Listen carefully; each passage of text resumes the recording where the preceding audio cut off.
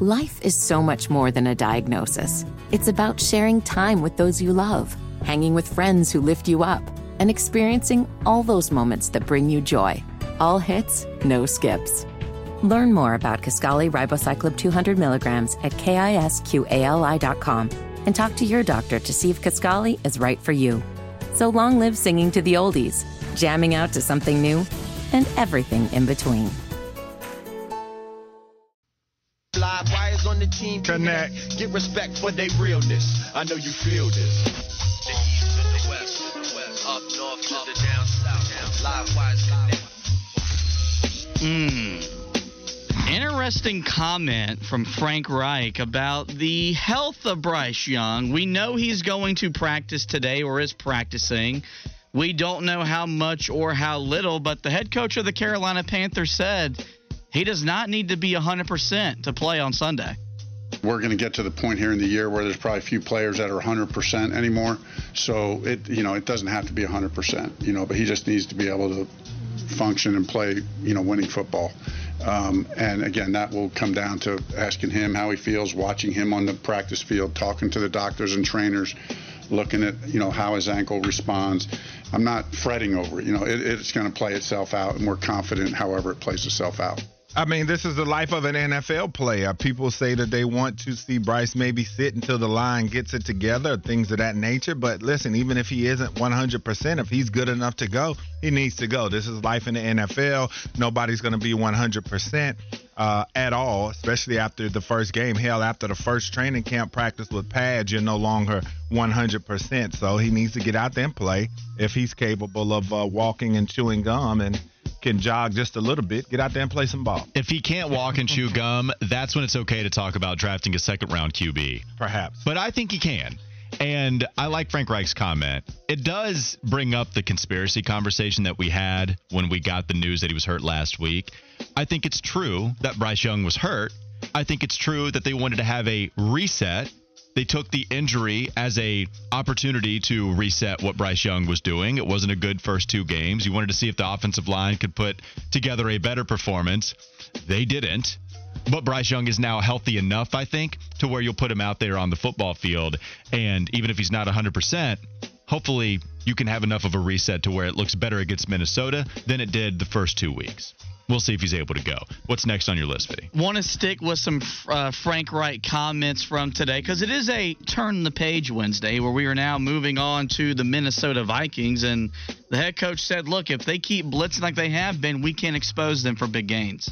It can be harder to game plan, but you're also excited about opportunities because when you go up against these teams, there's a chance if he blitzes like he has done in the past, and it's a lot, if it's one of those games, then they're going to get us on one or two plays, more than likely. I mean, I doubt we're going to be perfect on every play, although that is the goal. But they'll get you for one or two plays. But when, typically this is for any defense like this, but, you do that, and we should, in theory, get some big plays off of it. If we're doing our job right, if we're prepared right, if we execute right, we should get some big plays, and we should feel comfortable about that exchange.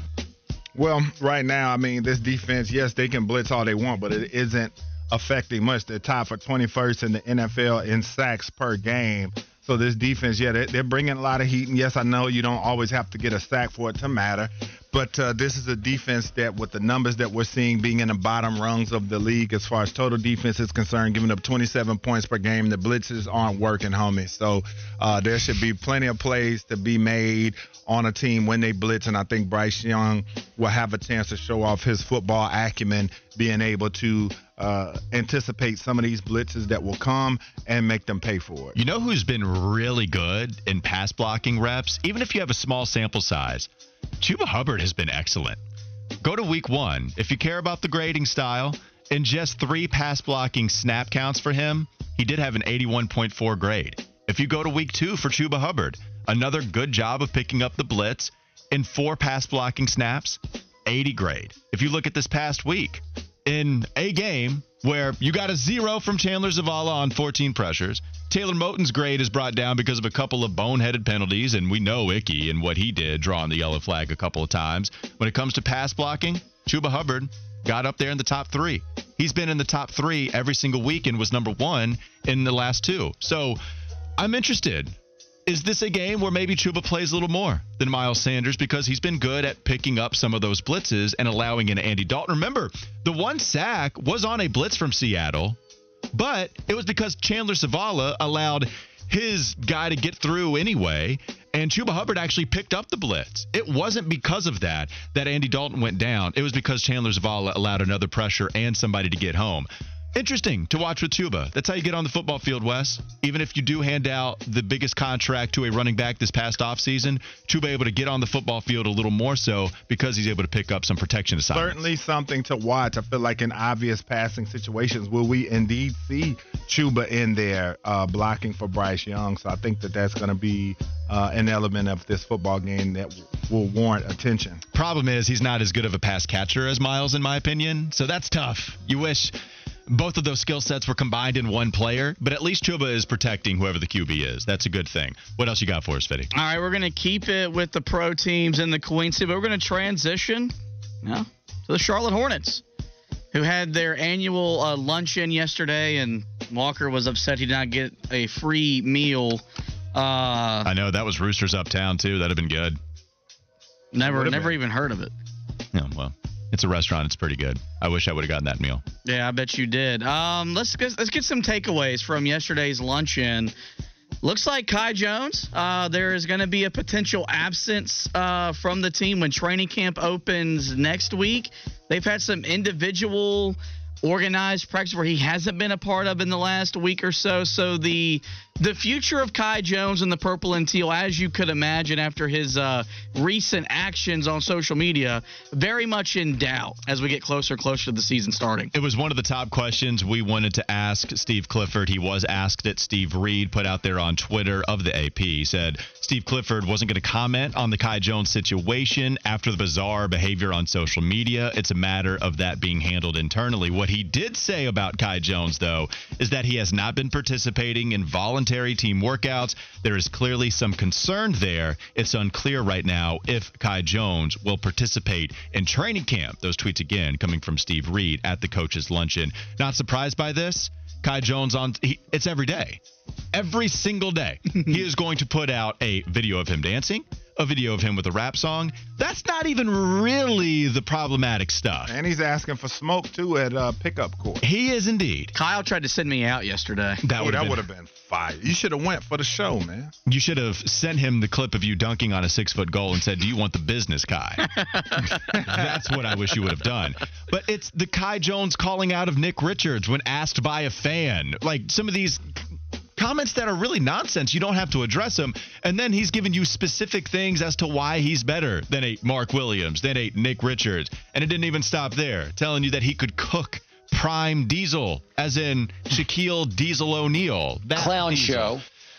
He's not participating right now. If he misses training camp, that's going to be one that is that's going to show how big of a problem it is. Voluntary workouts, okay, but if you miss training camp, that's going to be a big deal. No question about it, man. And so they're not telling you the reasons why, because there's no injury to be reported. So we know that it's been going off of the behavior that's been happening. And so I wonder what they're going to do with him, because they've been more than patient with him. They're continuing to keep him in the stable, and they want to see him realize his potential. But the stuff that he's doing off the court, man, it's just unexplainable, and don't know how that's going to translate to him having success on the court. The other real quick notes from that luncheon, Steve Reed tweeted out that Steve Clifford said Cody Martin will be limited to start training camp. Bryce McGowan's recently sprained an ankle, so he'll be out for a little bit. Mark Williams, he's healed from his thumb injury, and he'll be able to practice. The big note there is Cody Martin. We could never get him healthy. Cody Martin, within a minute's worth of time last year in the season opener, goes down, comes back for like 6 games, and that's it. It looks like there's some real concern after Cody Martin signs a 3-year deal worth $8.5 million. Wes, man, if this guy's not ready to go at the beginning of the season, no bueno, as my friend Nada on Twitter put it. No question, and we want to see him out there. We know how much he means to the Hornets as a 3-and-D guy, man. Before he got hurt, he was pushing career highs in 3-point percentage, and he was the quintessential 3-and-D guy for this Hornets team, and so he will be greatly missed if he's not able to start the season. All right, and final thing here. He did also say that Brandon Miller has been doing a good job of picking things up. He's a quick learner. Steve Clifford said he's a throwback player, so good signs all around for one, Brandon Miller. You want to get to one other soundbite before we move on here, Fiddy, or are you done for the day with your live wire segment?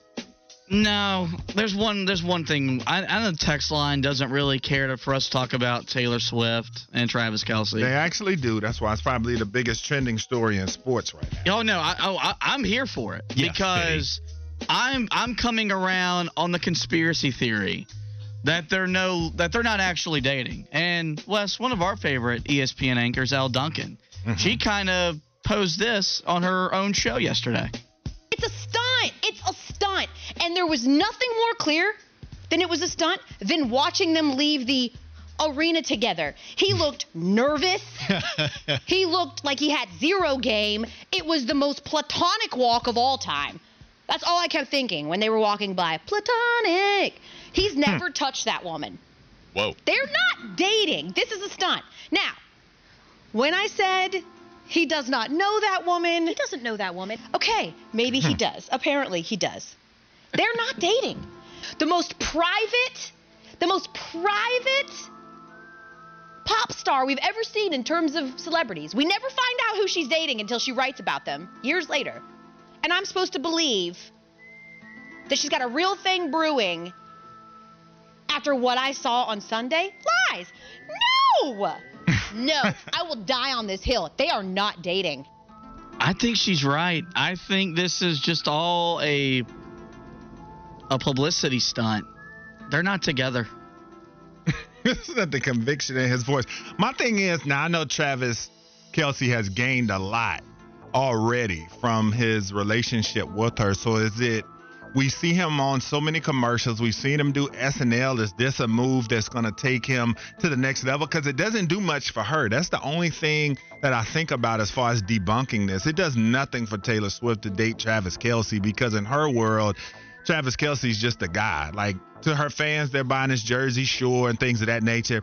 But he doesn't elevate her one bit. So I would just wonder, as far as Travis Kelce, would this be something that they're doing to beef up his stock and to make his celebrity that much bigger?